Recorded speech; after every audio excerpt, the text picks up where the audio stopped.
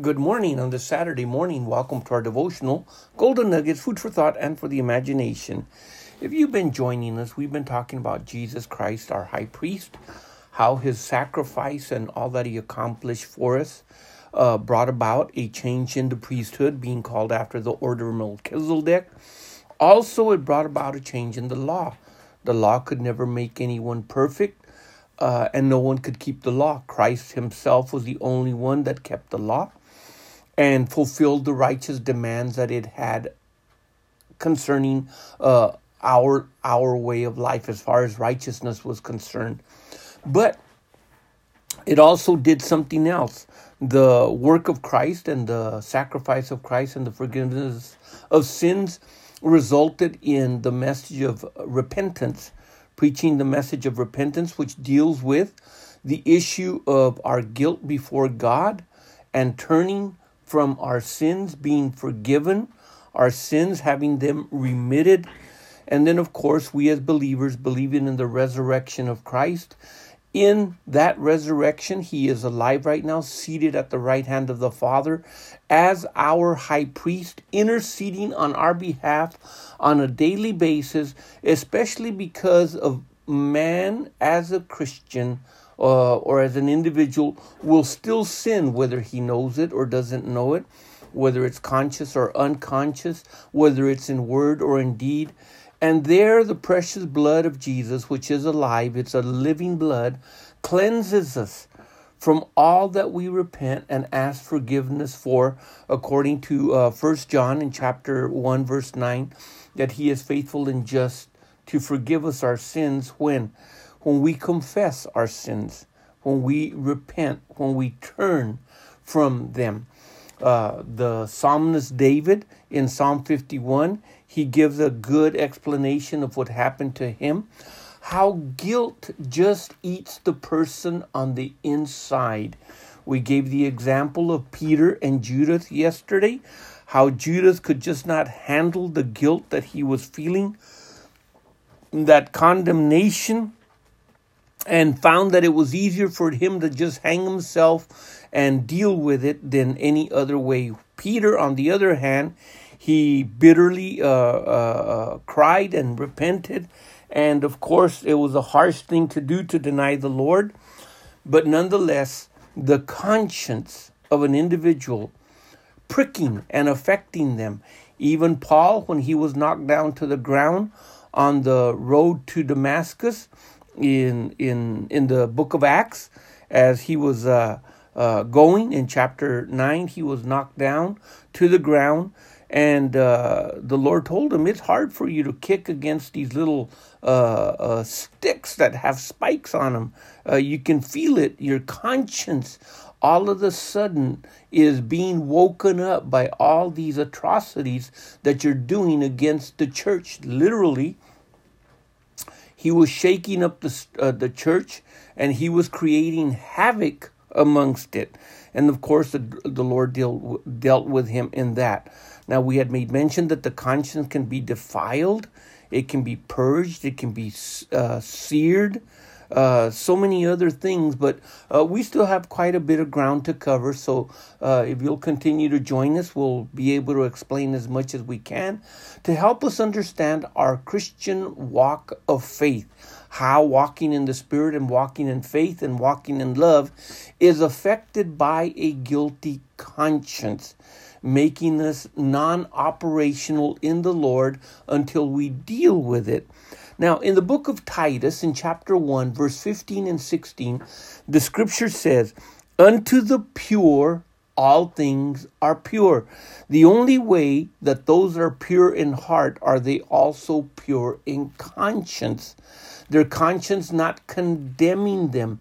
Their conscience not crying out, but basically their conscience agreeing with the Word of God, agreeing with the Spirit of God, agreeing with whatever command of God, walking in faith, walking in love, walking in obedience unto the Lord, so that unto the pure all things are pure. And they are. Jesus on the Sermon of the Mount talked about blessed are those that are pure in heart, they shall see God. And it says, but to them that are defiled and unbelieving is nothing pure. Why? Because it has to do with the conscience. People call good bad now, and they call bad good. They've reversed the role. How is that possible? That's only possible when the conscience, like the apostle is talking here, has been defiled. It's so bad that it cannot distinguish right or wrong.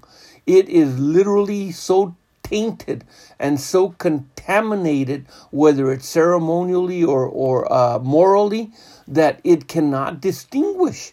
Therefore, it will call evil good and it'll call good evil. And that is the day and age that we live in, because of the conscience of both the believer and the unbeliever. Now, the Apostle Paul goes on in verse number 16 to describe something very interesting. Now, finishing off in 15 verse, it says that are defiled, and the unbelieving is nothing pure, but even their mind and conscience is defiled. Notice, he describes that the mind of an individual can be defiled. And those that are defiled, their mind and their conscience work together to agree so that they cannot distinguish right from wrong, good from evil or from bad. They cannot distinguish these things. They cannot distinguish between that's pure and holy and that which is unholy and unpure. Now in verse 16 he said, they profess that they know God, but in their works they deny him. Or let's just use the word, in their actions. They deny him, being abominable and disobedient unto every good work, reprobate. The word reprobate that is used there in the scripture is basically unapproved. That means they have been rejected. They're worthless, literally and morally. They're a castaway. They have been rejected because their conscience, basically thinking that they're doing something right and good. Now, this is the case with the Apostle Paul. As he was persecuting the Church of Jesus Christ in his day and age and time, he actually believed that he was doing something good, that he was doing something right.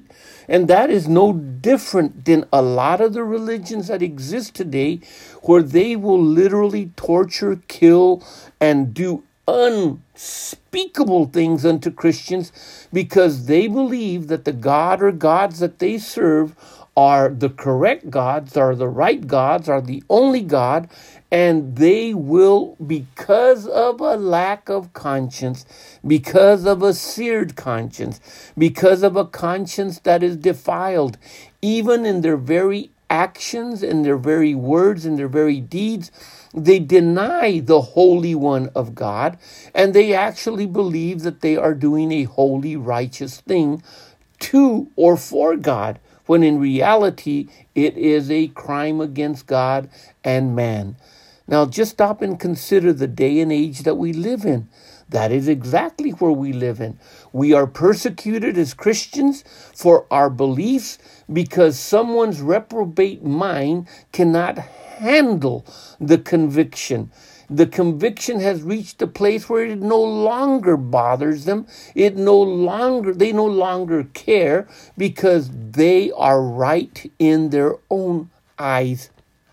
In their own sight, they are correct. Now, the Apostle Paul helps us understand this a little bit more. In 2 Corinthians in chapter 4, verses 1 through 4, it says, therefore, seeing we have this ministry, as we have received mercy, we faint not. But we have renounced the hidden things. This is what the conscience does. It changes your thinking and your actions.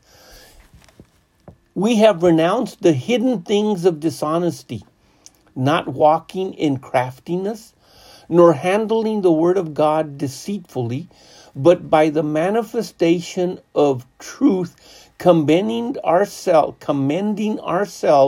to every man's conscience in the sight of God. There is a powerful statement.